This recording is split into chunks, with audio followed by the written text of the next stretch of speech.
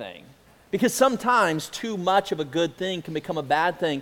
And when a good thing in your life, I'm going to say this, all right? When a good thing in your life becomes a God thing in your life, then that good thing is a bad thing. You say, what were you just trying to say?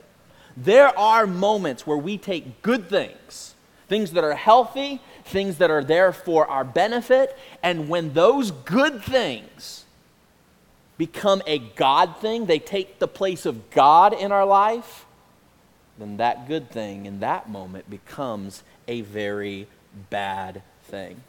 The Bible refers to this phenomenon of a good thing becoming a bad thing, and it's called idolatry. Anytime that you and I take good things in our life and we elevate them to a position of God, little G-O-D, that is called idolatry, and that is what we're going to be studying today from Exodus chapter number 20. And so this is, of course, for those of you who are familiar with church world, we are now studying the 10 Commandments, and we talked about this a little bit last week. We're going to keep diving into it this week. And so I'm going to ask, if I can, Kaylin and Margarita Keller-Halls to come. They're going to read our text this morning, starting in Exodus chapter number 20, verse number 1. We're going to read through verse number 6, and then Kaylin, why don't you lead us in a word of prayer and ask God to bless the service this morning. Good morning, church. And God spake all these words, saying, I am the Lord thy God, which have brought thee out of the land of Egypt, out of the house of bondage. Thou shalt have no other gods before me. Thou shalt not make unto thee any graven image or any likeness of anything that is in heaven above, or that is in the earth beneath, or that is in the water under the earth. Thou shalt not bow down thyself to them, nor serve them. For I, the Lord thy God, am a jealous God, visiting the iniquity of the fathers upon the children unto the third and fourth generation of them that hate me, and showing mercy unto thousands of them that love me and keep my commandments. All right, let's pray, church. Heavenly Father, God, we just thank you so much for this morning, Lord. We thank you for this church, God, that we can come and worship in today, God. I just pray that as the word of God is brought unto us this morning, Lord, that you would give us all hearts to receive the message, Lord. And Father, if there's areas in our life that we could apply this to this week, Lord, we pray that you would just continue to remind us of those principles, Lord. Pray that you would help us all to apply them the best that we can, Lord, with your Holy Spirit. And we just ask that you would give us a blessed day. We ask all these things in your name. Amen. These 10 commandments are broken up into two sections. From commandment 1 to commandment 4 have to do with our relationship to God, and commandments number 5 through commandments number 10 have to do with our relationship to one another. And so that's a little bit of how we're going to parse this out as we continue to move through our study on the 10 commandments. And so let's focus first of all on commandment number 1. All right, commandment number 1, we're going to be in Exodus chapter number 20. It's verse number 3 where the Bible says, "You shall have no other gods before me." You shall have no other gods before me. When one disobeys this commandment, it is referred to as idolatry. If you want to make a note, idolatry is the concept. When this commandment gets broken, it's called idolatry. I want to give you a definition of this in just a moment.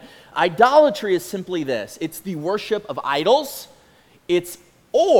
So that's where we tend to think about idolatry, people bowing down, before statues and things like that. However, as you continue the definition, it can also be immoderate and an unhealthy attachment to something or someone, or extreme devotion, love, and reverence for something or someone. You see, oftentimes when we think about, worshiping another god, when we think about this concept of idolatry, we tend to think about some pagan people in some third world country with witch doctors and statues, and they're bowing down before these statues, and that's where our mind goes when we think about worshiping other gods, when we think about reverencing another deity. And yet, as you really study this concept of idolatry, both in the scriptures, but also just in a functional way, you find that it is possible to commit idolatry without bowing down before an idol.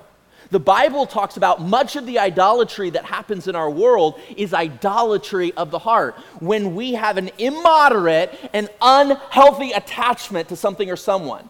when we have an extreme devotion or extreme love or extreme reverence for something or someone above the true and living God. This is known as idolatry. Let me give you a practical definition. Idolatry is anything you desire that you believe will give you what in reality only God can give you. This is a functional, working definition. So if there is someone in your life and you are looking to that person in your life to give you what only God can give you, you're committing idolatry with that person. When you are looking to something in your life, some possession, to give you what only God is supposed to give you, and you're desiring that and you're wanting that, that is idolatry. You say, what is it that God gives us? If we look to something or someone to give us a sense of ultimate satisfaction, sometimes this can happen in our relationships. We look to another person to give us ultimate satisfaction. But can I remind you of something? It is God that provides ultimate satisfaction. And if you are looking to another human being to give you a sense of ultimate satisfaction, the Bible says this is idolatry. This is you worshiping another God. It's you committing idolatry when you are looking to the creation rather than the Creator to be your source of satisfaction. Other times we do this in our sense for security. Do you realize that it is God and God alone that should be our source of security in life? But when we look to things like our 401k or our savings account or our checking account to give us an ultimate source of security, that's what we look to, that's what we focus on to make us feel safe. And we look to that more than we look to God for our safety and our security. The Bible calls that idolatry. In some sense, it is us worshiping, it's us ascribing worth and value to our 401k or our savings account above God, because we are looking to that thing to give us security rather than looking ultimately to God.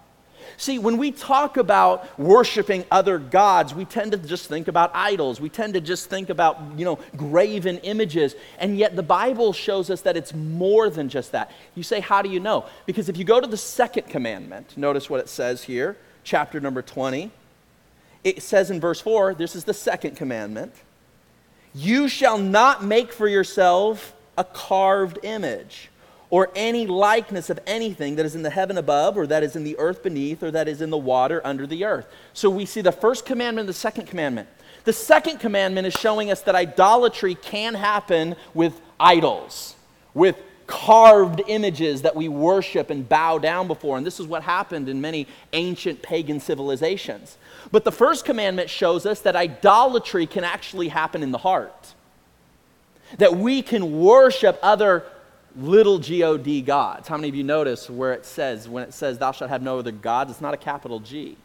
It's a lowercase g. Why? Because there are many things that we put in the place of God in our lives. And so that's a little bit of what we're going to talk about today. In fact, this topic of idolatry is mentioned over 1,000 times in the Scripture.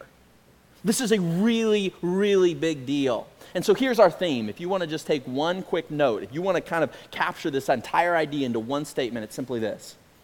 If you actually understand and obey this first commandment, the other 9 will happen almost naturally. This is how big of a deal this one is. If you really understand what we're talking about today, if you really grasp it intellectually and emotionally and spiritually, if you really lean in and allow God's grace to give you a heart of obedience toward it, I'm telling you, the other 9 commandments, it's almost like you don't even have to worry about them.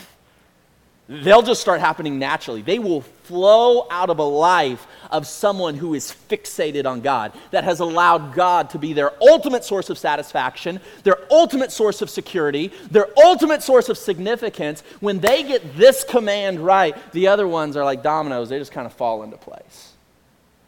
So I want you to see this today, and I want to ask you this question. Is there something other than God that you crave for ultimate satisfaction, security, and significance. One of the reasons why people begin to struggle with addiction in their life, and we could talk about a whole plethora of different addictions that exist in our world today.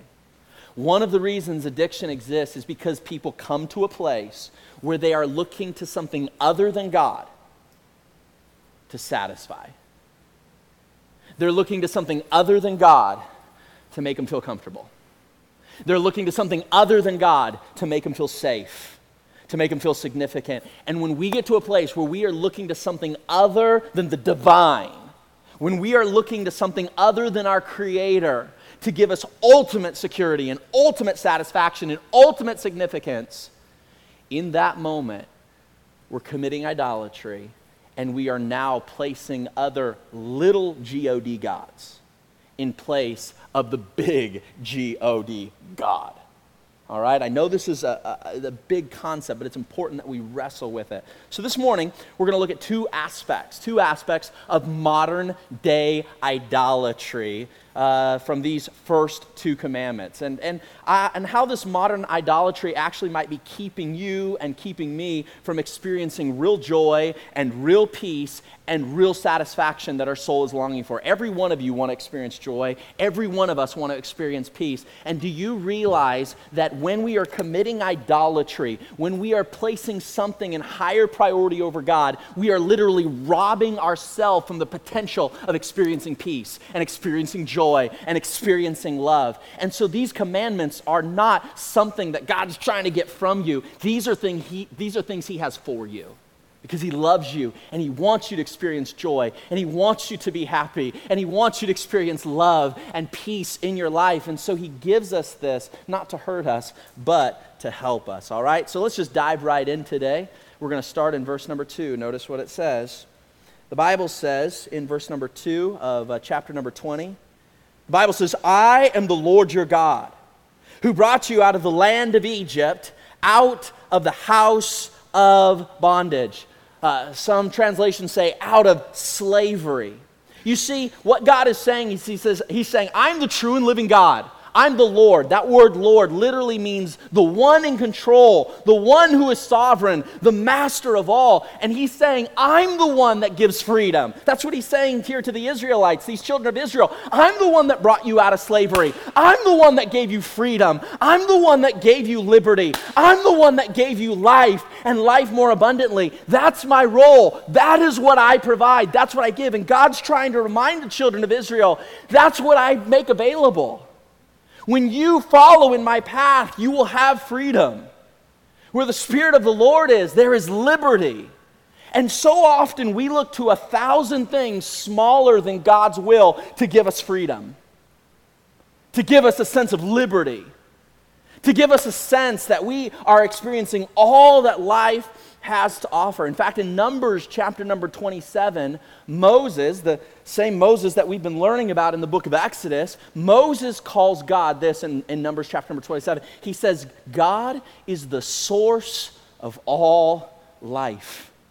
He's not just talking about the fact that He breathed life and now we're walking, living, breathing beings. He's talking about this life that He makes available to us, the life that we live on a daily basis. God is the source of that life. The New Testament says that it is God that gives life and life more abundantly. And so we see God alone is the source of all life. Notice what it says, I am the Lord your God who brought you out of the land of slavery. He's telling the children of Israel, hey, I'm the one that provides true freedom. I'm the one who gives you liberty. You can look to 100 things other than me to try to get a sense of liberty, try to get a sense of freedom, try to capture the life that you want to live. And God's saying, you know what? Ultimately, the only place that you'll find all that liberty and all that freedom is in me. Which leads us to our first thought. If you're taking notes, jot this down. God alone is the source of life and freedom. God alone is the source of life and freedom. That's what He's telling the children of Israel here in verse number 2. God alone is the source of life and freedom. John chapter number 10, verse 10 says it this way. I am come. This is Jesus talking, the manifestation of God in the flesh. I am come that they might have life and that they might have it more abundantly. There was a theologian by the name of C.S. Lewis in the mid-20th century, and this is how he said it when talking about this concept. He said, don't let your happiness and satisfaction depend on something that you can lose. I'm going to say that one more time because I think it's worth repeating. Don't let your happiness and satisfaction be anchored to something that you can lose. If your focus for ultimate happiness and satisfaction is anchored to what's in your bank account, nothing intrinsically wrong with having money in a bank account, but if that is where your heart, if that's what anchors your sense of happiness and satisfaction is what's in a bank account, the moment that's gone, then you lose your happiness, you lose your satisfaction. So as believers, we want to anchor our satisfaction, we want to anchor our happiness to something that transcends anything in the physical realm. If we are finding ourselves anchoring our source of satisfaction and happiness in a relationship, and that is our ultimate source of satisfaction, our ultimate source of fulfillment is found in a relationship, praise God for wonderful relationships. Relationships are God-given. But can I say this? It is possible to get to a place where you are elevating that relationship, even with a spouse or a child, above God. And now you are looking to them to behave in certain ways and act in certain ways and talk in certain ways for you to be okay, for you to be at peace. The moment you do that and you are looking at somebody in your life having to act a certain way for you to be at peace and for you to have happiness and for you to have joy, you have just elevated that person. You have said, that person, I'm demanding that they give me what only God can ultimately give me. That's idolatry. And God says you should have no other little God gods before me. You realize it's possible to turn a spouse into a little God and say, I'm looking to my spouse to be my source of security. I'm looking to my spouse to make me feel safe and secure and satisfied. And the moment you are doing that and you are looking to them above looking to God, it's idolatry. We do this with our children. We do this with our bank accounts. Sometimes we do it with our possessions. We say, I'm looking to these things to give me a sense of what only God can ultimately give me. But I want to remind you today that God alone is the source of life and freedom. All right, let's keep reading. Notice what it says in verse number 3 and 4. Yes, you shall have no other gods before me. Don't let anything in your life get prioritized over God. God is the ultimate source of joy. He is the ultimate source of happiness. He alone is the source of satisfaction and significance. And the moment we take something else and place it above God and we say, no, yes, I want God to make me happy. I want God to make me satisfied. I want God to give me a sense of contentment. But I also need my spouse, or I need my bank account or my boss to be that. Can I say this, that you can actually have peace regardless of what's happening around you, but that's only possible when you have God in his rightful place. It's sad to say, but most Christians serve more than one God. They do. Many of us in this room serve a multiplicity of gods, little God. It's just a fact. So how do you know? Because your pastor often struggles with serving other gods. I do. You see, this heart of mine is an idol-making factory. And the moment my heart and God's grace crushes one idol in my heart, it's amazing how my flesh wants to build up another one. And if I struggle with it, and God's word says we struggle with it, the reality is, even in a church like ours, there are good Christians who are looking to things other than God to provide them ultimate satisfaction, ultimate fulfillment, ultimate security. And yes, we want God to provide those things, plus our spouse, plus our bank account, plus our home, plus the possessions we have. We want all of it to make us feel safe, secure, and significant. But can I ask you this? If it was just God, and you were in a situation like Job, where God in his sovereignty allowed all those other things to be taken away, finances, the relationships, the money, could you still be at rest? Could you still be at peace?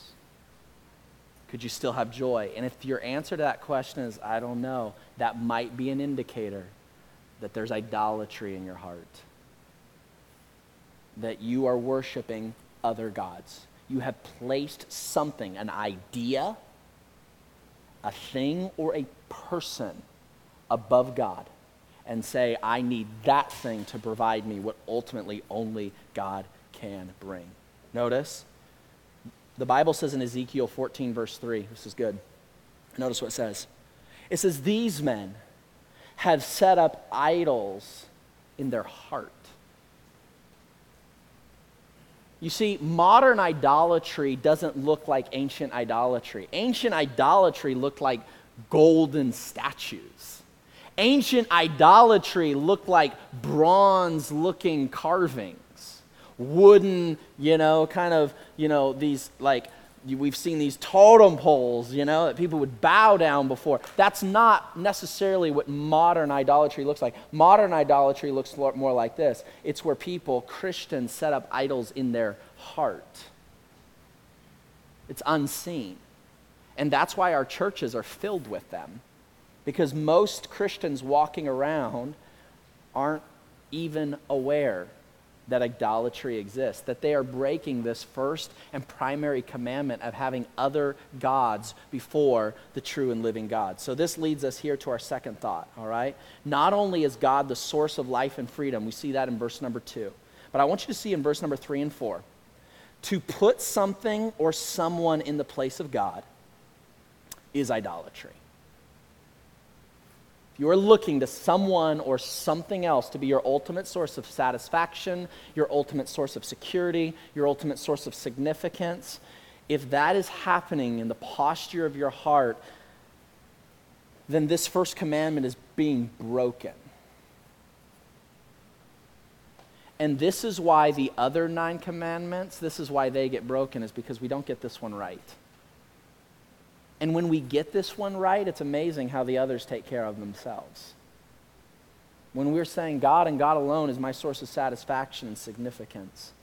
Here's what Romans chapter number 1 says, verse number 25. It says, these changed the truth of God into a lie and worshiped and served the creature more than the Creator.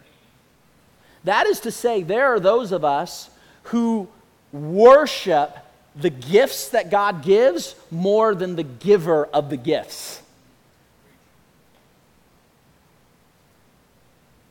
We find our satisfaction and our significance and our security, and we find all this that our soul yearns for and craves for. We find that in the things God gives rather than the essence of who God is. And that's when idolatry happens, and that's when our world falls apart. You say, why are we even talking about this?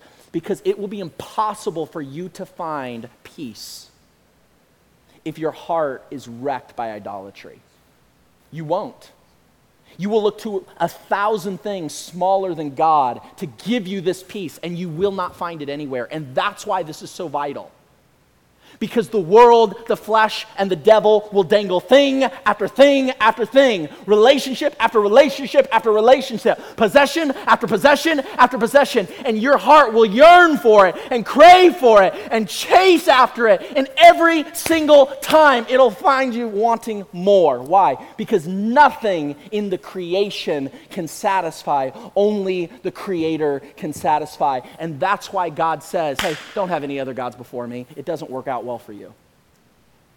We have a world of people craving and chasing after things that'll never satisfy. And God says, I love you too much to let you spend your entire life chasing after something that won't give you what you want. In every human being, there's a God-shaped hole that only God can satisfy, that only God can fulfill, that only God can provide contentment with. And so as believers, we need to come to a place where we say, you know what? Thank God for his gifts. Thank God for his blessings, but I'm never going to prioritize those things above God himself. Because God is ultimately what my soul yearns for and longs for, and I'm gonna anchor my source of significance. I'm gonna look for those things in him and him alone. I jotted this down. I think that we may or may not put this on the screen, but idolatry, as a definition, is an attempt to get from the creation what you were only ever meant to get from the Creator. That's a simple working definition of idolatry. Seeking to get from creation, the possessions in this world, the things in this world, the people in this world, when we are seeking to get something from the creation that we were only ever meant to get from the Creator. You say, what are those things? We've been talking about them. Satisfaction, ultimate fulfillment, ultimate contentment, ultimate security. Maybe you're here right now and you're so desperately wanting to have that person in your life make you feel safe. You want that person in your life to make you feel secure, ultimately. You want them to make you feel like everything's going to be okay. Can I say this? It's a wonderful thing when God's grace works through another human being and helps you feel safe and secure. But ultimately, your focus needs to be on God and say, God, regardless of what my spouse does, regardless of what my kids do, regardless of what my boss does or my friends do, the reality is, man, it's a wonderful thing when you pour out grace through those relationships and make me feel warm and comfortable and fuzzy and cozy and good. That's a great thing. But even if they don't, I still have everything I need to feel safe and secure in you. And when that's not the posture of our heart, we're leaning into idolatry. So how do we know? Let me give you a list of, I'm going to just give you a kind of maybe 5 or 6 statements to think about, maybe questions. I want you to jot these down because we don't have time to do these now. But if you'll jot these down, how do we know when there is idolatry in our hearts, right? The Bible says the heart is deceitful above all things. How do we even know what's going on in our hearts? So how do we know? Here's some questions that we're like this, like David said, search me, O God, know me, try my heart, see if there be those wicked ways in me. I want you to ask these questions to try to discern whether or not idolatry exists in your heart. Here's a couple of real practical questions. This is where we're just going to put the cookies on the bottom shelf, all right? I know we've been talking in this kind of theological, ethereal way. But let's get real practical with it for a moment. Number 1, a couple questions. What do you feel like you have to be happy? Ask yourself that question. What do I have to have in order to be happy? What gets on the list? And you're like, if I don't have that, I can't be happy. I want you to make a list. What are those things that are like these ultimate things? I cannot be happy without this. Okay? There should be a few things maybe that come to mind. This is question number 2. Is there something that regularly tends to consume your thoughts and your time? It comes up again and again and again, just on a real regular basis. It's like always rattling in your head and your subconscious thoughts, your conscious thoughts. It's just always kind of there all the time. I'm not saying these are things that are idolatry, but these are ways to help us discern what things might be idolatry. Something that consumes your thoughts all the time. Question number 3. Is there something in your life that regularly causes you to neglect other important aspects of your life? It's a good question. Is there something in your life that regularly causes you to neglect other important aspects of your life? And on a regular basis, like why is this always coming in between me and this? These are good questions to ask ourselves. Now, here's another question.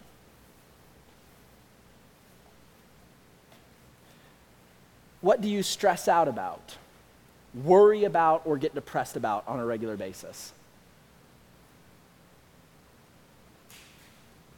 What do you stress out about, worry about, or get depressed about on a regular basis?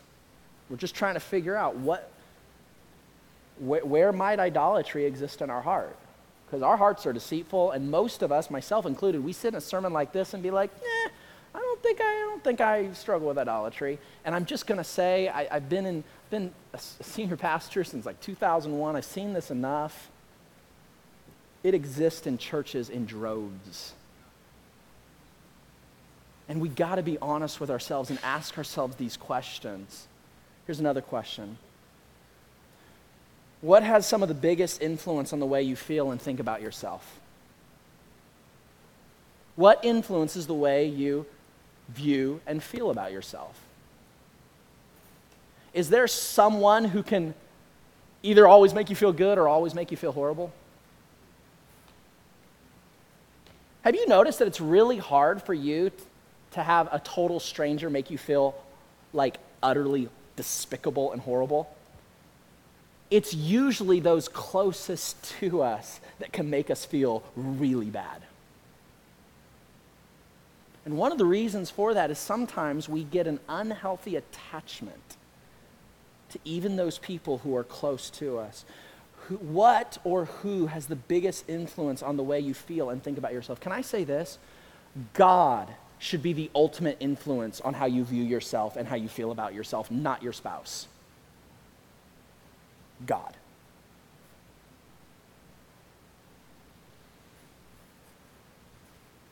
God should be the ultimate influence on how you see yourself, you view yourself, and feel about yourself, not how much money you have in a bank account. And I know men, and they're like, man, they're feeling really good when they got this much money and they got this much going on. I feel good about myself. Or when the job's going really well and they're getting the promotions. And man, it's just like that. How I'm doing in my career has an ultimate influence on how I view myself or how I feel about myself. And when I'm successful at my career or I'm successful at my work, that ultimately influences how I view myself, how I feel about myself. Can I say this? These are questions that if we'll be honest with, will give us just real insight into potential things that might be idols in our heart. I'll give you another question. What would you have an extremely hard time giving up?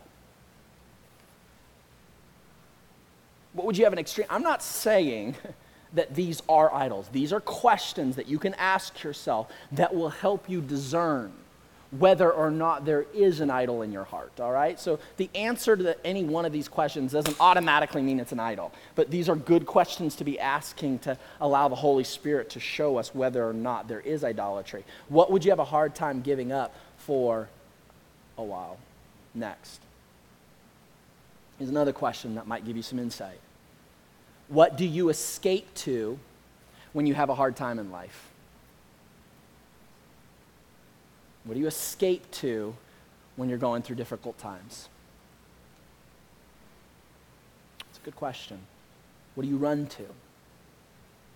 Maybe it's something people know about. Maybe it's something people don't know about. What do you tend to run to? Here's a last question, just because this is just real practical. What could you not live without? So I couldn't live without that. Couldn't live without it. Might be a sign, might be an indicator that that's an idol.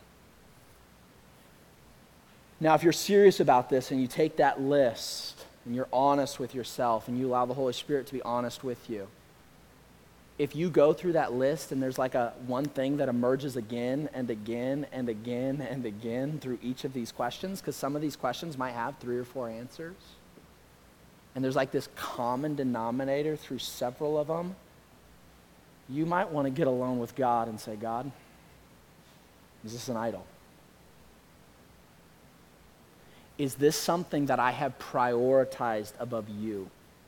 Am I looking to this person or this thing or this idea to give me an ultimate sense of satisfaction in life? An ultimate sense of feeling secure and safe and comfortable in this world? Am I looking to this thing or this person to make me feel significant and have my self-esteem and my self-worth bolstered by those things? You say, why is this important to flesh this out? Because the moment you have an idol, if there's an idol in your heart, man, you just want to say, God, would you crush it? And it'll hurt for a minute. I promise you it'll hurt bad when God's crushing an idol. Hurts extremely bad.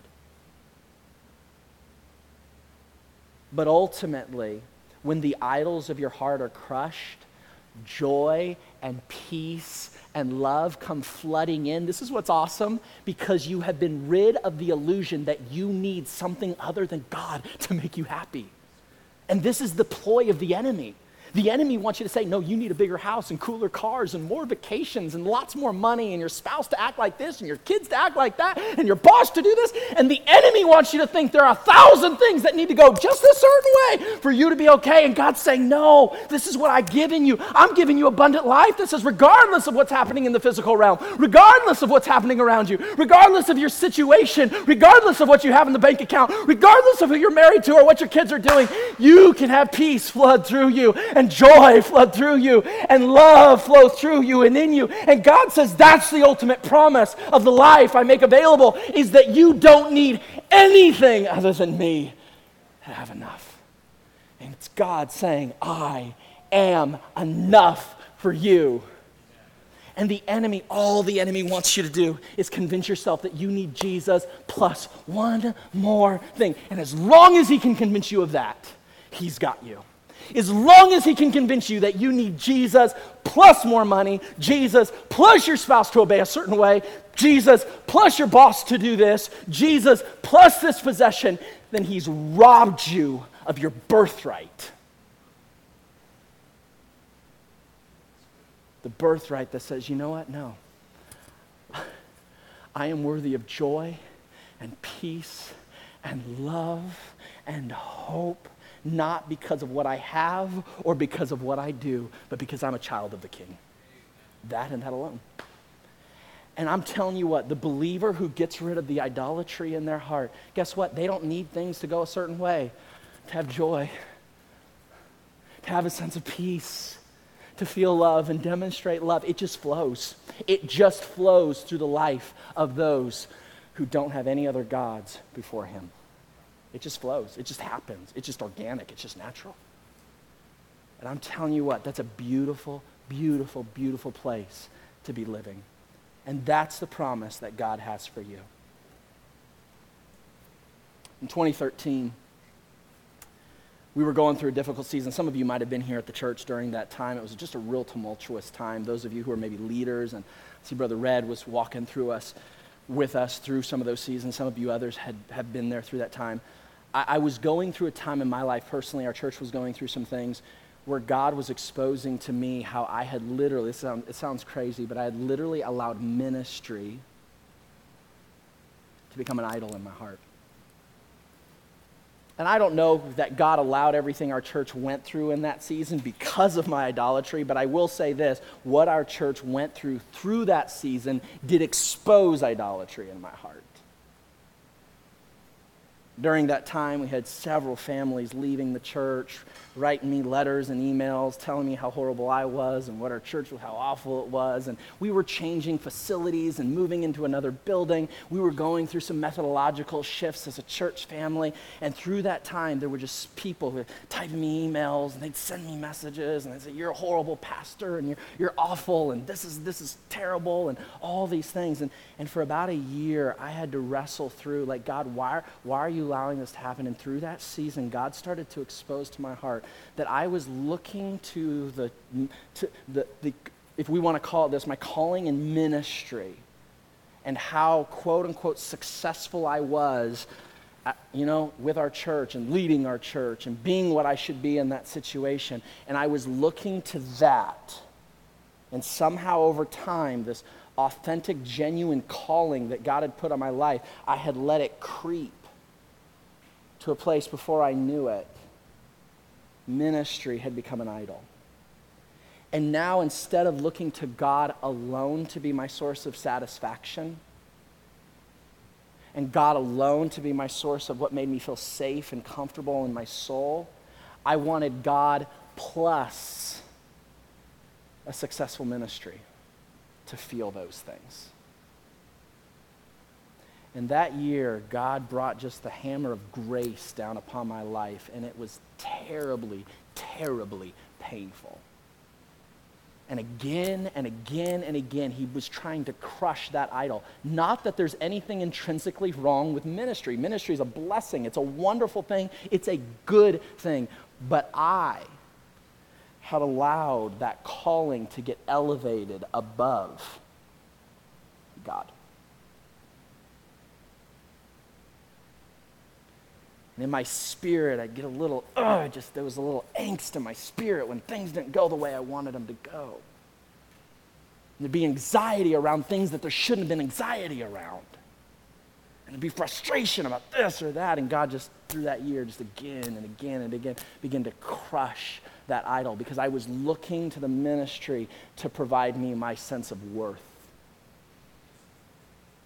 my sense of security, my sense of satisfaction. And God knew that the only way to deliver me from that was to crush that in my soul. And man, for that year, it was painful. I remember for that year working with a Christian counselor to help me kind of work through what God was doing in my heart and my life. Like, why does this hurt so bad? I remember my counselor telling me it's because you are struggling with idolatry.